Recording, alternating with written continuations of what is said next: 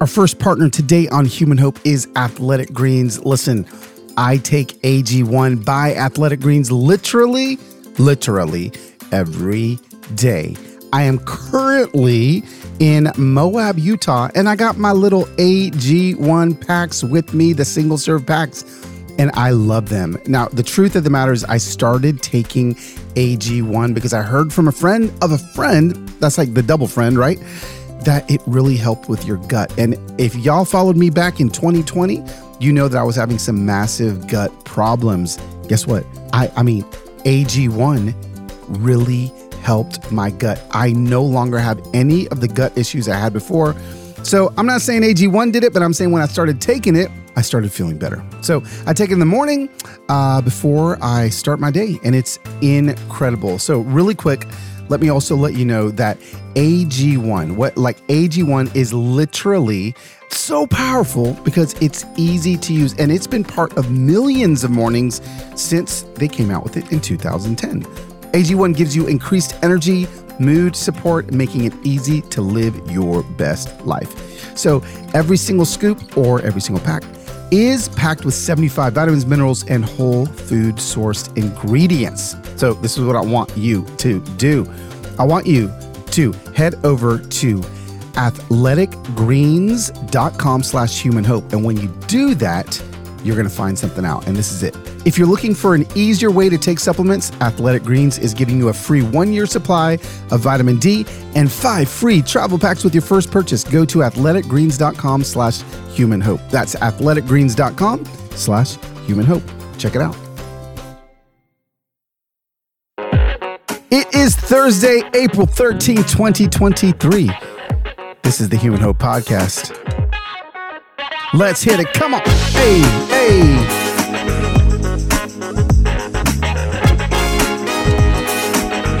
What is going on, Human Hope Familia? Can y'all tell that I'm still trying. I'm still trying my hardest to figure out how to like, I don't know, like I need like a line. Like, are there any rappers out there? Macklemore, do you follow me? Do you listen to my podcast? Can somebody give me something to do there? I mean, y'all know on the last one, the Dr. Delight, I just can't get it out of my system.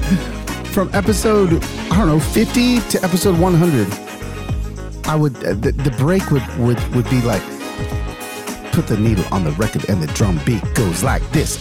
Yeah, but it hits too fast. I don't know what to do. Maybe I like this song so much it feels right. It just makes me happy. I don't know. Maybe next week we go back to the old one, or maybe I don't know. I'm so conflicted. We're over a minute in, and I'm just complaining about my lack of ability to rap over the intro song. We're gonna fade that out, and I'm gonna welcome you to episode 104. We are in the faith series. And can I just say, let's just go there. I'm going to open up my phone right now. Let's see. I'm opening up PayPal right now. And currently in my PayPal account, there is $18,582.16. That ain't my money, but it's in there. In my Cash App, there's $264.99. Y'all know. Drum roll, right? I actually don't have my drum roll sound effect. In my Venmo account right now, currently, there is $265,621. Do y'all remember? Do you remember 2 weeks ago when we had precious Becky and Phil, the parents with kids that were covenant school survivors? Do you remember when they were on here? And do you remember at the end, I was like, man, maybe we can pay for therapy for them. What you don't remember is my brain going like, I don't know. This isn't like one individual. So I don't know if anyone's going to give. Maybe we can raise $20,000. Legit. I just underestimate y'all. I do every single time. And then I did the math and it was like, we can get every single parent, 240 of them, I think, or 200. I can't remember what it was. 4 sessions of therapy for $110,000. Every single parent, not couples therapy, every single one. We did that in 4 hours. 110. What? What is happening? And now we're at like total almost $280,000. This money is going to be earmarked and put into a fund at the Covenant School. And they're going to be able to use this for therapy for a long time. Thank you. I got in a little Twitter spat with somebody today because they're like, what a bunch of idiots trusting this guy. You know, they're just giving him the money and they're just trusting that he's going to give. This is the beautiful thing. You know, I went on and I like replied to this guy. He doesn't know me. Of course, he wouldn't. If he doesn't know me, why would he trust me? Of course, he's not supposed to trust me. But the fact that, you know, this isn't going to be a podcast episode on trust, but trust built over time. Oh my gosh, you can do so much with that as opposed to trust in a short amount of time. You know, I've been pouring into this, my online community online, I started a blog in 2006. So like 17 years. What? Maybe before that I started it. It may have been before that. And I've just been depositing small amounts of trust over time. And what it's done is it's built this freaking army of people that change people's lives. So anyway, it was good to kind of go back and forth with him for a minute on Twitter because it allowed me to kind of type out for people that don't know or even doubters, you know, like, hey, look, this is what we do. Like we've actually seen these lives be changed. So thank you. Thank you for doing that. Thank you for changing lives that you don't even know how long these lives are going to be changed because of what you did. It's the biggest ever. We've done this now 10 times. Largest we've ever done. Brooklyn to Alaska was $250,000. Now we're nearing $300,000 for this one. So thank you. What else? Woo, been a hot week around here in Tennessee. Lord have mercy. Did my podcast come out last week in the middle of? Yes. Yeah, well, here's the deal. I know that there are, again, a lot of Republicans, a lot of Democrats that listen to this show. And let me just tell you, I watched every moment of the proceeding. I've never watched our state House of Representatives live stream ever. I watched it and I saw some dangerous things. I did. And again, all of this is going to probably build to another podcast. Actually, our guest today, if you go on to Tim Whitaker, great last name, New Evangelicals, I think he's got a story or a live saved where he talked about some of this as well with the guest. But let me just tell you, as a Tennessee living man that lives in Nashville, okay, I'm embarrassed. I'm embarrassed as to what happened last Thursday. And I'm not embarrassed at what happened last Friday, because last Friday, the Insta Familia came together, people on the left, people on the right. And here's the other thing. Most of all of my GOP voting friends were embarrassed as well. It's a political game that's happening here in Tennessee. And I mean, here's the thing. Like I know I'm human hope guy, but you got to stand up for people that are silenced. And that's what I'm doing. I did it a lot. You know, you can go back on my Instagram. I posted a bunch of stuff on there. I posted a bunch of thoughts on it. But I just want everyone to know that hope isn't lost in Tennessee. I ain't leaving. I'm not running away from this place. I believe that I even reached out to the Speaker of the House. Like I didn't yell at him. I'll say, hey, let's have a meal. Let me help you. I think I can help you have some communication and maybe some leadership. You're put in a place of leadership. Let's do this. Only 3 times has somebody been expelled from the state, from the House, since the Civil War. And those are for some horrible things. So anyway, that happened. And I was all up in that, if y'all were following on Instagram. Okay, so activist Carlos came out. Careful when he comes out. And then we raised the money. And it was actually just, you know, when you have a hard time trying, like when you feel like the world's so broken and you can't do anything, do something. Do something. Which is why I did what I did with the Covenant families and this fund. And I did something and something's turned to $280,000. So that was my something when I felt like everything was broken. What's your something going to be? Do something. Okay. On to the faith series. Last week, I talked about my journey, where I'm at. Again, the day kind of got hijacked. I wasn't able to really talk about this episode on my socials, but I really appreciate thousands and thousands of you guys listen to the episode. And thank you for doing that and for, holding my story sacred. Today, we're going to move into someone this is Tim Whitaker. And what I love about Tim is he's a very well-spoken, passionate follower of Jesus that has a problem.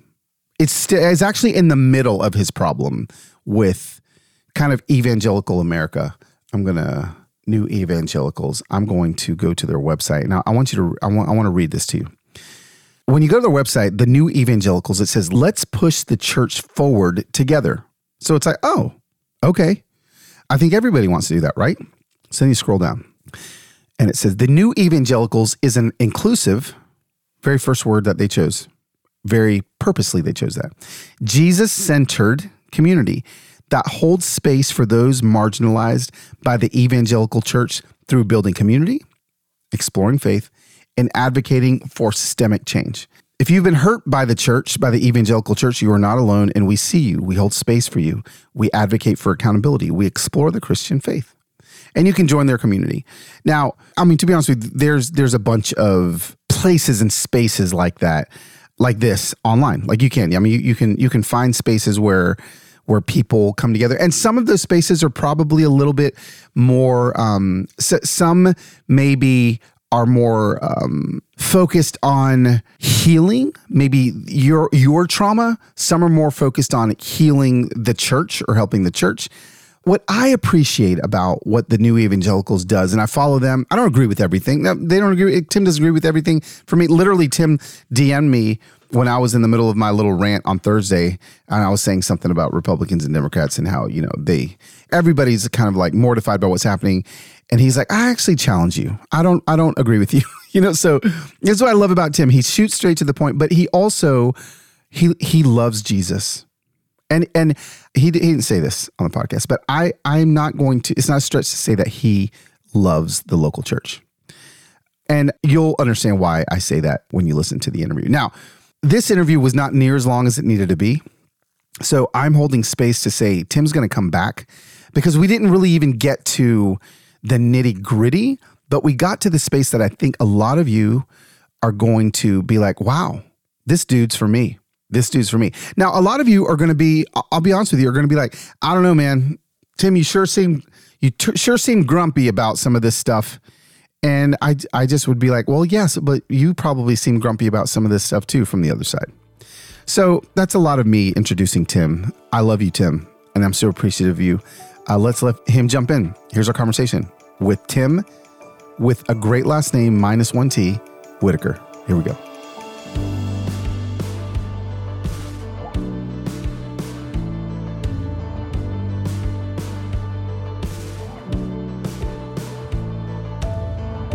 Okay, Human Hope for Media. We have on the screen in front of me, Mr. Tim Whitaker. Incredible last name, although he is missing one letter in Whitaker that would have put us in the same tribe. Tim Whitaker with 1 T. Say hello to the Human Hope fam.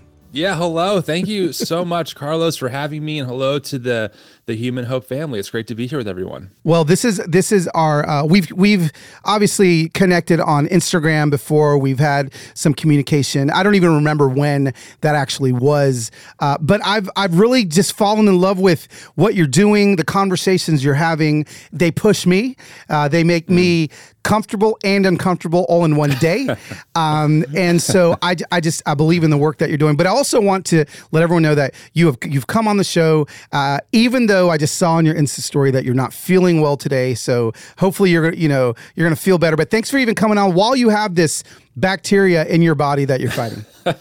I had to make it happen. I mean, last week, full transparency, I had to reschedule Bart Ehrman, who's like a pretty heavy duty New Testament scholar, and that killed me. Yeah. And I said, I can't reschedule like these episodes that I'm either looking forward to being on or I'm looking forward to have. So I just took some medicine. I'm feeling up for it. So I'm like, let's just roll. So here we are. It's so good. It's so good. Well, I've already kind of introduced you in my intro to everybody, and what I would love to get into first, before we even talk about kind of new evangelical stuff, which is probably going to be one and the same, to be honest with you.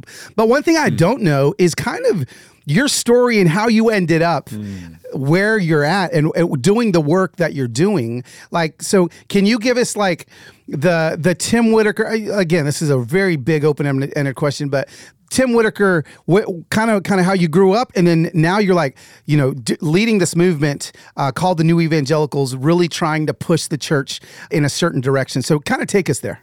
Yeah, so I'll kind of give you the big picture, and then we can, drill down to any of the nitty gritties later on. But essentially, my story is pretty evangelical. I was raised in a very conservative, kind of fundamentalist church. Think like John MacArthur and their theology. I was homeschooled for 9 years. My parents both got saved later in life, so they kind of went from one extreme to the other, which now that I have kids, I mean, I actually understand more than ever. I don't think I did for a lot of my 20s, but I do now.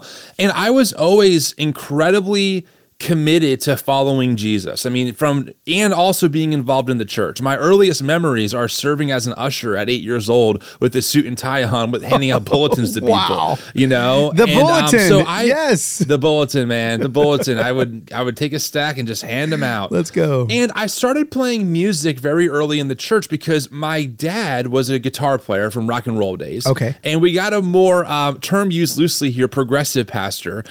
Which really just means someone who was more open to those praise and worship choruses, right? Sure. And so my dad thought, well, if we're going to introduce this to a hymns-only church, if we have an 11-year-old on the drum set, how are they going to kick him out? They really can't do that. So they put me on the drums, and that kind of started what would become a very committed and successful career as a drummer, both as a paid drummer or as a volunteer drummer. Okay. So I owe really all the good and all the not so good to my church heritage. Yeah. I mean, frankly, they are the ones that I tell people they radicalized me for Jesus, and I was all in very early. I even did parachurch ministry stuff like Child Evangelism Fellowship, which is a massive kids ministry. I was all in, Carlos. That's what I'm trying to communicate. Yeah, you name it, I've done it. And as I got older, I found more charismatic places that wanted more, drums, and they were doing more of like the light stuff. And one thing that sticks out to me in this journey is I had to be maybe 16 or 17. Of course, I'm told that those pesky Pentecostals, the Assemblies of God folks, they're probably a little demonic because they speak in tongues, and that's not for today. So just watch out. Right. And I remember playing drums in one of like their youth groups because they were doing Hillsong then. Yeah. And they told me that people who don't speak in tongues might be demonic. Yeah. And I thought to myself, wait a second. Something's not adding up here, And that was maybe like my first taste of, not all Christians maybe believe the same exact thing about everything. Yeah. And so that was all through my teen years. And then the next big stop in this journey is I did an overseas mission trip for 3 months. I was in Belgium, Germany, and Finland for a month in each country. Wow. When I was in Belgium, my buddy who I was with said, listen, we're going to a church that meets in small groups around the city of Brussels every Sunday, and they come together for a big church meeting once a quarter. It's a different kind of church. I think it was called Cell Church at the time. Okay. And he said, some of these churches that we're going to be in, they meet in bars in Brussels. Yeah. And, my fundamentalist antennas, whoa, I don't know about this. Bars, that's where alcohol is. You can't have a church in a bar. Now, it's important to understand, too, that at this time on this trip was my first time reading Shane Claiborne. Okay, so I'm reading Irresistible Revolution for the first time. Yep. But I'm also listening to very reformed theologians like Paul Washer on my headphones. So I'm getting like very different takes. So I'm committed to this, like, what is the truth? What does God really ask of me? What is the gospel? That was always kind of my heart from day one. Yeah. It was always like, what is true about the Christian faith? So I did this mission trip. I ended up in Belgium. It changed my perspective on everything. And I read this book by a guy named Frank Viola called Pagan Christianity. Now, Frank's a big house church guy, and his whole book is pretty much about how all of our modern church structures, the lights, the auditorium, is all from pagan culture. So my little 19-year-old radicalized brain's like, this is all terrible. We have to burn it all down. So we came back, and we were part of a young adult group. It was not tied to any church. It was our own thing. There was like 40 of us. It was one of the most theologically forming and relationally forming things of my entire life. It shaped so much of how I view the young world. 20s, you're 19, you're... Yeah, I'm like 21, 22.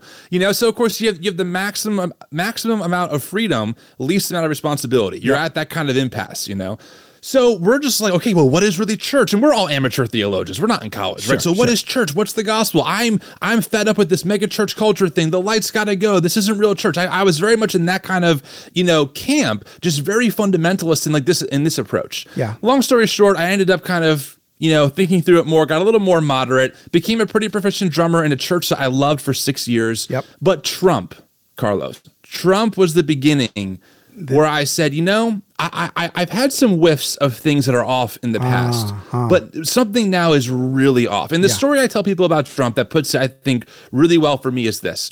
I grew up in purity culture. So for your audience, they probably know what that is. It's a really very much an evangelical way of viewing sex and viewing yourself. And essentially, I was taught that, hey, to be honoring to God, you don't touch yourself or touch anyone else until you're married sexually. That's the rule. All right. Good luck. Okay. Yep.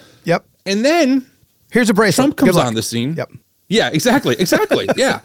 Trump comes on the scene, and the people who raised me were mad that I couldn't vote for the guy on the cover of Playboy magazine. Right. The guy who bragged about, sexually assaulting women. The guy who made disgusting comments about his daughter. Suddenly, my faith tradition goes, what are you doing? You have to vote for Trump. He's the one that God has. And I'm just like, guys, you taught me integrity. Yeah. You taught me that when the world wants you to cave, you don't cave, right? You plant your feet and you tell the world to move. And now you're mad at me because I can't make this call. Now, I was not a Democrat at all. I voted for third party for the first time in my life because I couldn't reconcile Hillary Clinton either. Right. And then from there, you had the Black Lives Matter movement, and I watched the church completely, mishandle that. And then COVID happened, and this is where we get to new evangelicals. Yeah. I was really frustrated with the state of just evangelical culture. Again, I had no categories. I didn't know what deconstruction was. I was not an affirming Christian when it comes to the queer community. I was on that path, but I wasn't there yet. Right. But I was thinking about these things more and more.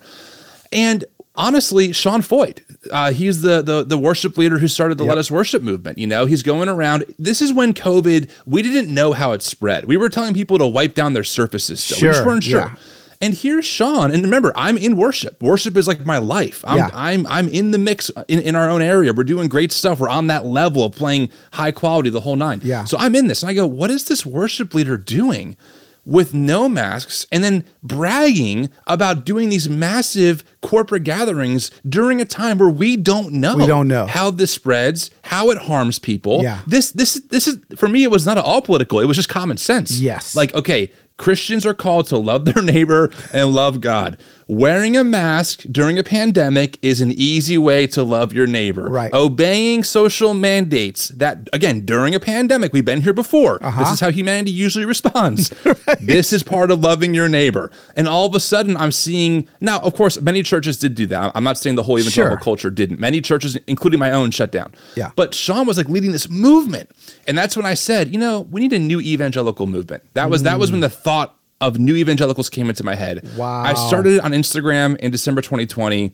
6 months later, my church told me to either stop serving with them as a drummer or stop doing this work online. And I've been full-time with new evangelicals since November of 2021. Okay. Pretty much. Okay. And that's kind of been the story. And now we're a nonprofit.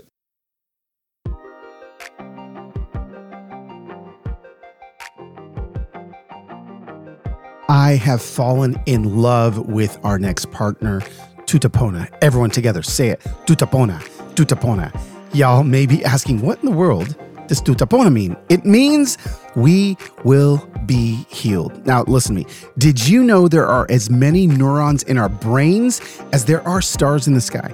Inside of each of us, there's a world deeper than any ocean, a universe of breathtaking scale and complexity. Our experiences as we grow shape us into who we are. But what happens when those experiences are war, violence, rape, torture, and fear? To have any chance of living our lives the way we were created, we need someone to listen and support us. Mental health affects all of us. And here in America, we're fortunate to have access to all sorts of mental health support when we need it. But when you go across the world, that's just not the case. Tutapona facilitates emotional healing through group mental health programs and one-on-one support to people fleeing the world's most brutal wars and conflicts. In the 15 years since Tutapona began, nearly, listen to this, 60,000 men, women, and children from Congo, South Sudan, Ukraine, Syria, Iraq, and Uganda are now choosing to love over hate. peace over violence, and joy over despair. Why? Because of Tutapona. Hope changes everything. It's so important for everybody. So listen, 15 is an important number to Tutapona this year. It's the 15th year of operation. And by the end of 2023, more than 60,000 people will have graduated from one of Tutapona's program. Giving $15 per month for 15 months is enough to put 3 adults or children who have lived through armed conflict through one of Tutapona's mental health programs. With more than 50% reduction in trauma symptoms, people are finding hope. And hope changes everything. That's 3 people like you, like me, like all of us. So let's make mental health programming accessible to everyone, everywhere. In honor of Tutapona's 15th year of operation, why not give 15? www.tutapona.com/give15. All right now, think of someone who has changed your life for the better. Okay, how incredible would it be if your company could find more of those life-changing people right when you needed them? If you're hiring, you need Indeed. Find top talent fast with Indeed's suite of powerful hiring tools like matching, assessments, and virtual interviews. Do you hate waiting? Indeed's U.S. data shows that over 80%, this is crazy, of Indeed's employers find quality candidates whose resumes on Indeed matches their job description the moment they sponsor a job. That is right. So Indeed knows when you're growing your own business, you have to make every single dollar count. That's why with Indeed, you only pay for quality applications that match your must-have job requirements. Visit Indeed.com/human hope to start hiring right now. Just go to Indeed.com/human hope. Indeed.com/human hope. Terms and conditions apply. Cost per application pricing not available for everyone. Need to hire? You need Indeed. So hold on. Okay, so let's just rewind. Oh, hold on. Where do I want to go? I just want to stop at the. I think for me, and maybe a lot of my listeners, where they're going to hear you the loudest right now in your story is your church asked you to either stop doing the work that you were doing online or stop serving with them. That's correct. Yes. Well, stop serving as a drummer, which was my entire life with them. You know, they said I could do parking lot or I can still attend. But when it came to being on the stage, my senior pastor said you can't have a leader on the stage that's saying things he doesn't agree with, essentially on social media. Keep in mind, for the audience, I never talked about my church publicly. No one to this day knows what church, who it was, or anything like that. That wasn't the point. But I was kind of put in this position. So I had to make a call. And we were getting so many messages at the time, you know, from people saying this work, these conversations are saving my faith. I knew something deeper was happening. So I had to make the call and say, okay, then I'm out. So I ended up leaving the church because obviously I couldn't. It would have been so awkward. How do you do that? Okay. So let's again not even get to New Evangelicals, and let's get to Tim's heart. And Tim, the guy that loved drumming at his church, the guy that loved, you were there. I mean, I'm sure there's life that happened there. I'm sure there's like a lot of great things spiritually that happened there.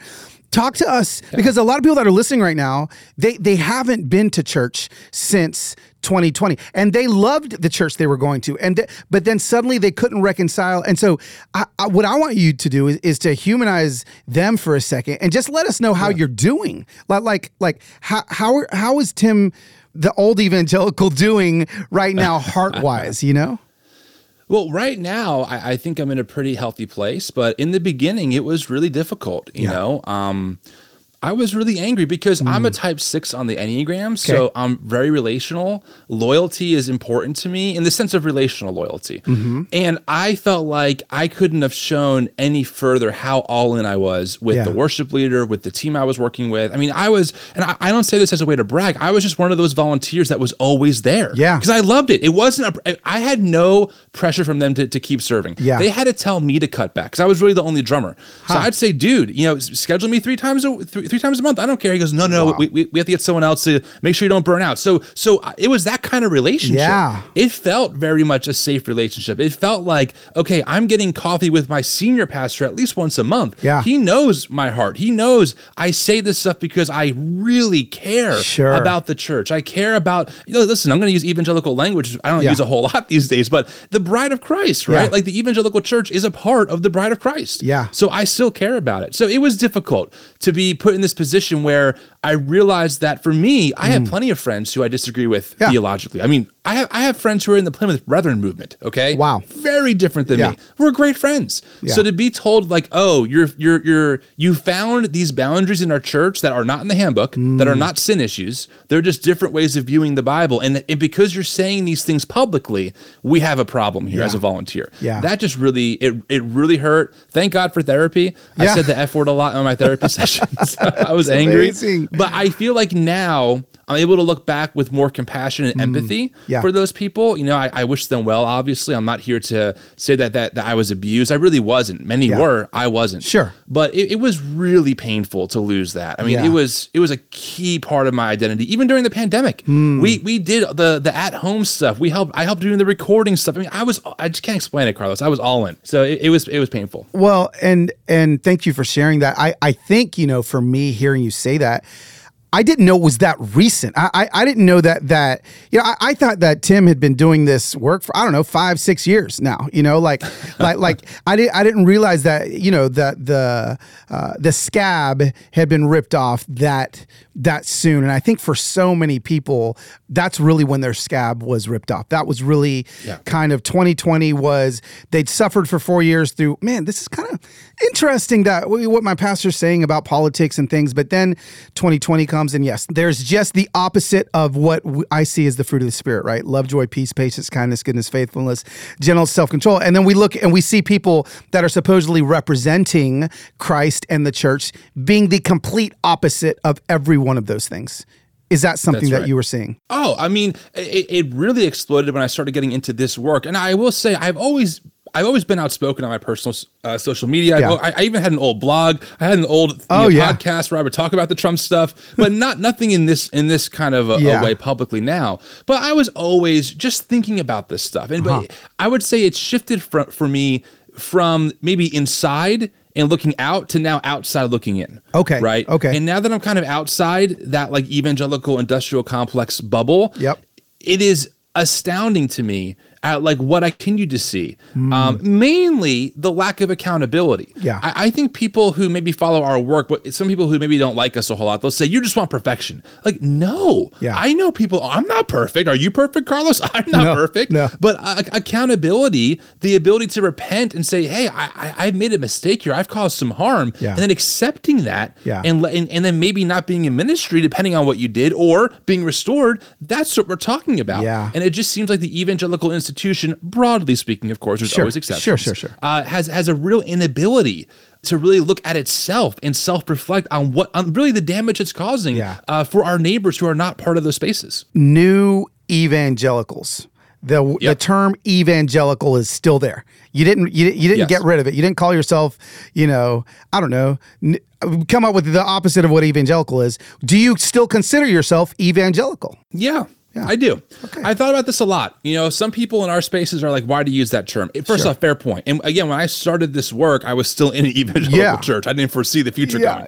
But, two things I tell people. One, there's a really good book by Donald Dayton back in the 60s called Discovering an Evangelical Heritage. He talks about how some of the early evangelicals, mainly the Wesleyans, were incredibly social-minded. They were abolitionists. They were egalitarian. They were super socially conscious of like loving their neighbor. And I'm reading this book and I'm like, these are my people. Like, yes, this is what I'm talking about, right? So there definitely is an ancient term used loosely in the grand scheme of things, but there's an older tradition that we can draw from. But also, frankly, the word evangelical just means someone who brings good news. I don't think we're bringing good news anymore, Carlos. I think we got to bring some good news back, you know? So I am personally a little too stubborn to let the fundamentalists take the term. I understand that right now that's kind of what it's known for, and for good reason, but I'm just a little too stubborn to say, you can't have it. I love it. I'm going to try and take it back. No, that's good.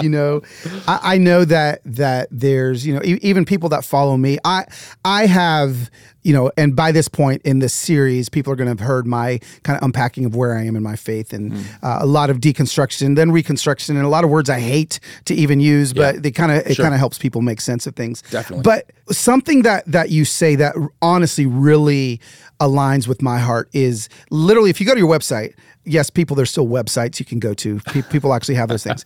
But I mean, huge front and center, the very first thing that it says is, let's push the church forward together. Yeah.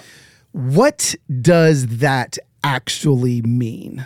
Well, we're actually a secret Marxist website trying to, get Marxism and Satanism throughout the evangelical. No, I'm just kidding. We're not that.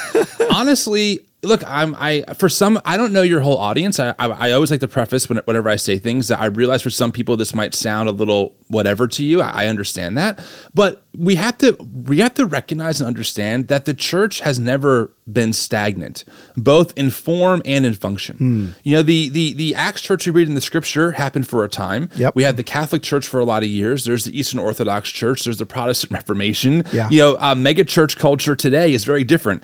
So this whole idea of how the church is supposed to form is very malleable. I would argue that's why the church has succeeded so long. It's able to adapt to culture. Now, we have to be wise, of course. We don't want to take in things from culture that would tarnish the reputation of what we're called to be as people claiming to represent God and be followers of Jesus, right? Yeah. Literally little Christs. Yeah. But I think that, frankly, our current, and I'm going to be specific here, because I realize that, broadly speaking, many people are maybe critiquing their own traditions, and there's a place for all of that. My tradition is this evangelicalism of America.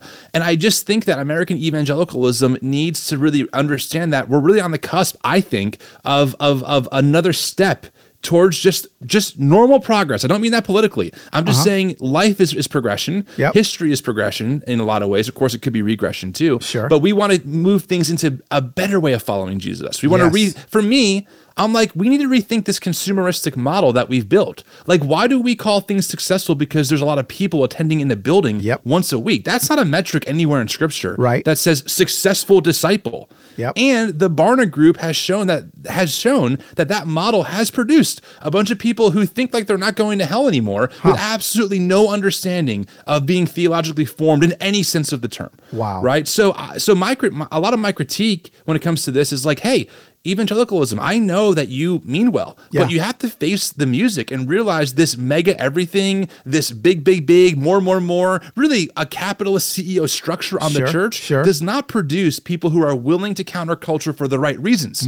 It really produces a lot of people who think that maybe they're saved from, again, I guess hell, but really have no idea of the faith that they're participating in. Yeah. So that's like one example of that for me. That is so good. I'm thinking of the listener, and again, there's more than not people that are listening to this that I would say that, and I polled my audience a couple weeks ago, and it was like 80% would call themselves Christians, which to me was actually a little surprising that there's 20% of the people that are listening that don't call themselves Christian at all, right? So like they're not even there, but they follow me because I don't know, they like my family, they think my kids are cute or something, but and I do have hard conversations about more global cultural conversations than just what's happening in evangelical America. Right. To the listener that's listening and is like, okay, actually, because this happened the other day. Like I put you on my story. It was like the Worship Leader magazine thing happened, right? So like they're trademarking, yada, yada. I put something up saying, hey, go follow New Evangelicals to see what's happening. Dude, the amount of people that DM'd me thanking me, not for the thing about Worship Leader magazine. They're like, thank you for introducing me to the New Evangelicals. I feel like I've found my people. Like, this is not exaggeration to say. I got 20 DMs from people saying, holy cow, I didn't know they existed. So A, just know that what you're doing is important, that people are desperately seeking that. B, this is where I want the question. For people that are still radically in love with Jesus, they still believe in what they were taught in growing up evangelical, even in some fundamental context. They believe in the literal resurrection. They believe in the blood of the cross, the power. They love Jesus and everything, but they just feel so alone. They feel like they've been abandoned. They don't know if they can go anywhere. What do you say to those people besides, well, just hang out with me on Instagram, which could be one thing that you say. hang out with me on Facebook. There we go.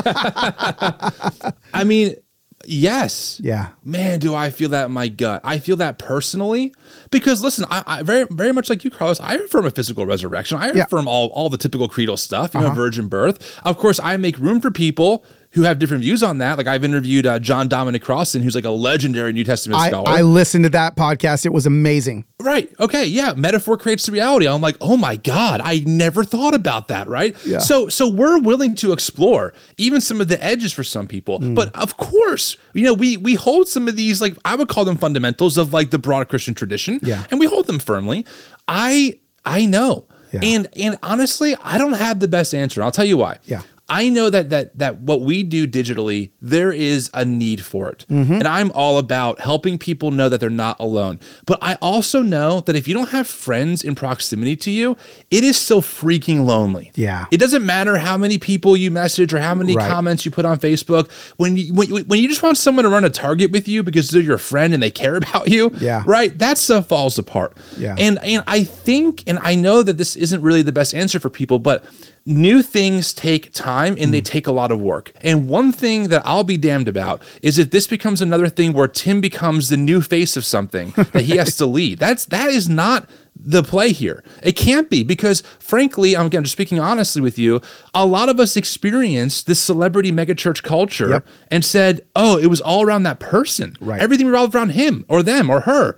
Right. And it's not healthy. It stunts the growth of people because it feeds into the consumer mentality. Yeah. I show up, you feed me, I owe nothing, or I'm guilted into volunteering to stack chairs to make your empire bigger. Yeah. Okay, we have to think about different ways of doing these things together that require something from people to do the work with us, not for us, but with us. And so we're still talking about that. We're a nonprofit. I have a board. I have accountability. We're financially transparent. You can go to our website right now and see our profit and loss statement from last quarter. It's all there. Yeah. So we've made moves to be that way, but I don't know how this translates yet to real life because frankly, we're a year old. Yeah. We started in March as a nonprofit. Yeah. So that's kind of where I'm at with this, honestly. I got so excited when my last Green Chef box arrived. Why? Well, because my wife decided to go out of town and I have a hard time making yummy food like she makes. But guess what? Not when I got my Green Chef in the fridge. What is Green Chef? Green Chef is a CCO of certified meal kit company.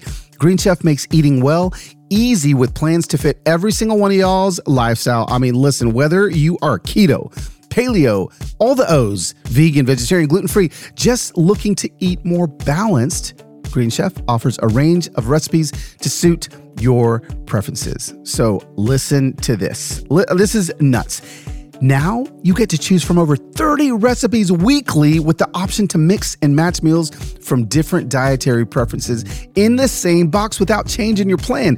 That is something new that Green Chef has started to do. And they're also offering more customization than ever before. In addition to swapping protein in any meal that features chicken, beef, or salmon, you can swap it out for ground beef, certified organic chicken, wild-caught sockeye salmon. I'm telling you, they've got it all together. It's convenient. It's easy. You get to bring tons of flavor to your table this spring because they have elevated their recipes and their flavor profiles. What do? This is what you do.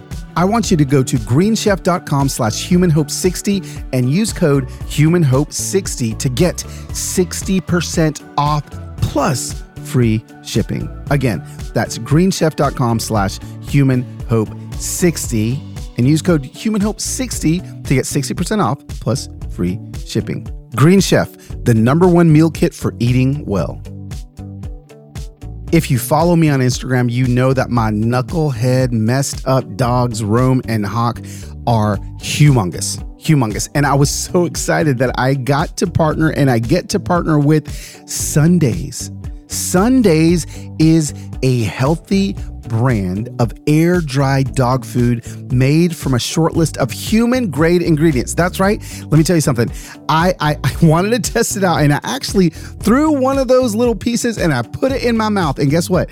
I didn't die. Now, I'm not a dog, so I probably wouldn't eat it like for my own meal, but my dogs love it. They have been devouring it, and my dogs eat a lot of food. Sundays is what my dogs have begun to eat. Rome and Hawk, and I just pray. I pray that maybe it calms them down. You know, my dogs eat so fast and they scarf down this Sundays. It is a healthy dog food, and it's really easy to store and to serve as well. It was co-founded by Dr. Tori, who's a practicing veterinarian. Sundays contains 90% meat, 10% vegetables, and 0% synthetic nutrients. That is good for our dogs. Besides USDA beef and all-natural chicken, you'll find digestive aids like pumpkin and ginger, plus disease-fighting antioxidants. I love feeding my dogs Sundays. Sundays is also affordable. It costs 40% less than other healthy dog food brands because Sundays doesn't waste money shipping frozen packages. Instead, they spend on what matters, sourcing the best all-natural ingredients for your pup. Listen, I want the Human Hope Familia to jump on the Sundays bandwagon with me. Guess what? We worked out a special deal for our dog-loving listeners. Get 35% off your first order of Sundays. Go to sundays4dogs.com/humanhope. The word for, not the number 4. And use code HumanHope at checkout. That is sundaysfordogs.com/humanhope. Upgrade your pup to Sundays and feel good about the food you feed your dog.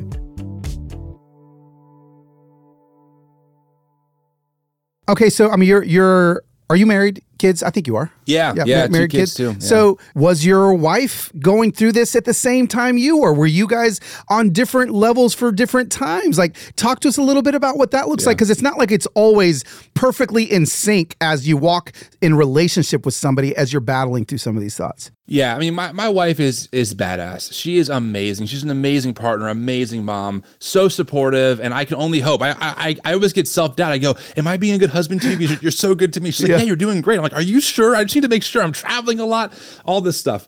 So she was kind of ahead of me in her own way. Okay. So she was affirming before I was. She was kind of over the whole Sunday morning church experience thing before I was. But I will say this, right? A lot of people have that issue, right? Where one spouse might be in a different place than the other spouse.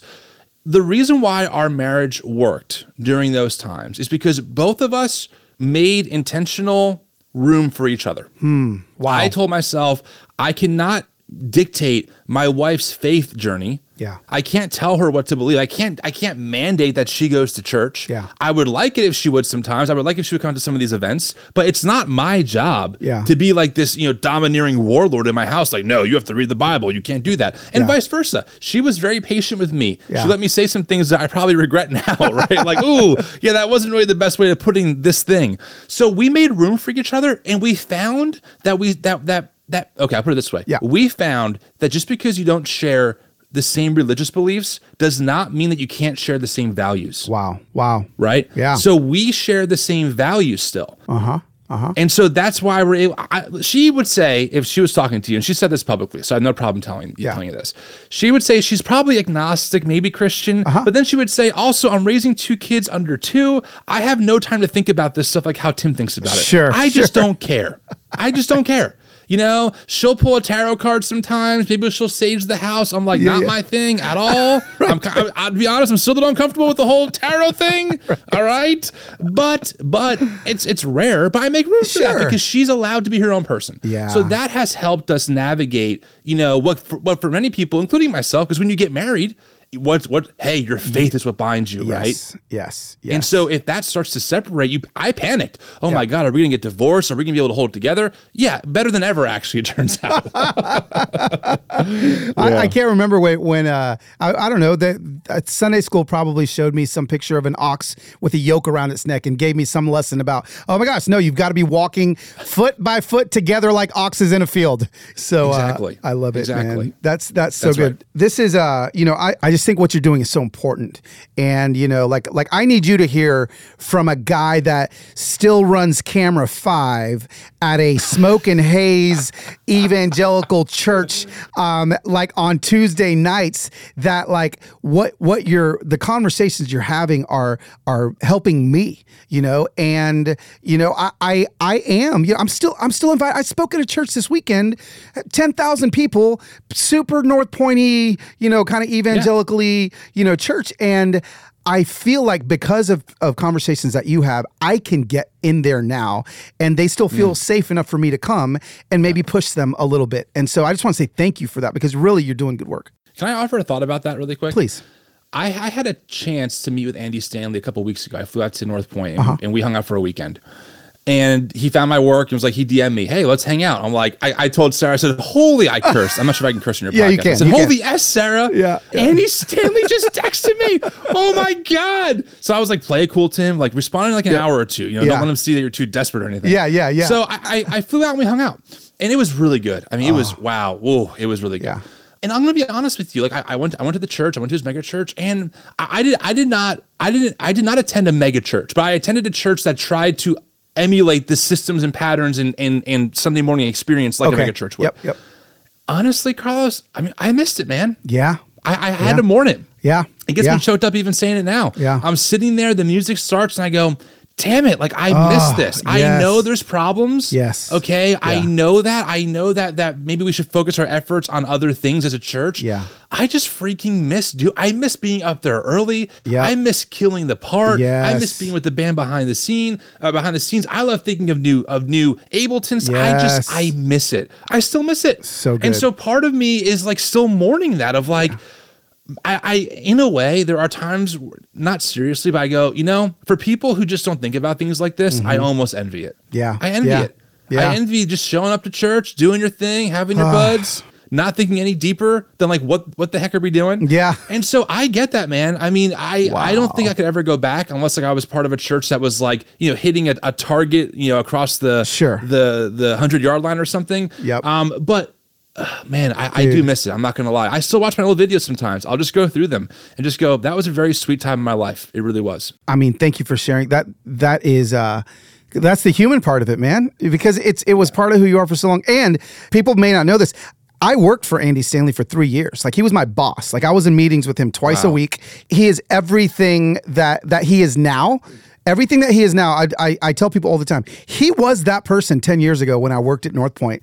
Yeah. He may not have been as comfortable to say what he is saying now, but I am grateful that I am even seeing a shift in some evangelical leaders that may have been looked at as the problem, and now we're like, hey, you know what? I don't want to be the problem, so how can I be part of the solution? Right. So, thanks for even sharing that.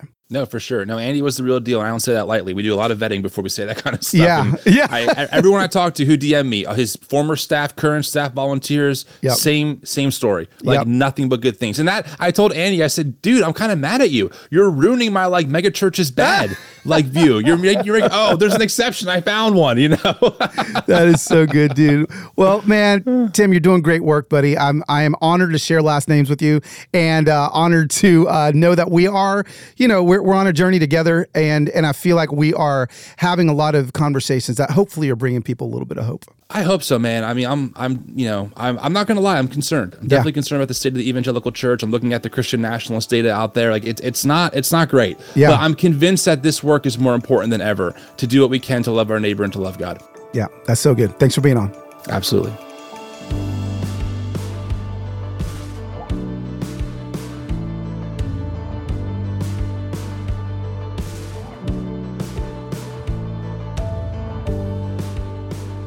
How good was that? How good was that? Thank you, Tim. You're going to have to come back on. I'm going to go on his as well. And make sure you guys follow The New Evangelicals on Twitter. Go to thenewevangelicals.com online. If what Tim talked about resonates with you, they're a nonprofit, and they do it. They're legit. They are one hundo when it comes to showing the receipts, and you can actually join their community. You can donate, and you can help the really important work that's happening there. So thanks, Tim, so much. Fam, that's it. That is it. I'm currently in Utah right now enjoying my Utah life. Did I say enjoying? Enjoying. It's getting late. Hey, let's hit a little Dr. Delight here. Hey. Again, I need somebody to write this for me. What do I do here? Wait. What do I say there? I still don't know. But what I do know is I love you and I'm grateful for you. Please share this with somebody that maybe feels a little marginalized from the Evangelical Church. Send them Tim. Send them the podcast. I believe it's going to be really helpful. I'll see you guys next week on another episode of Human Hope.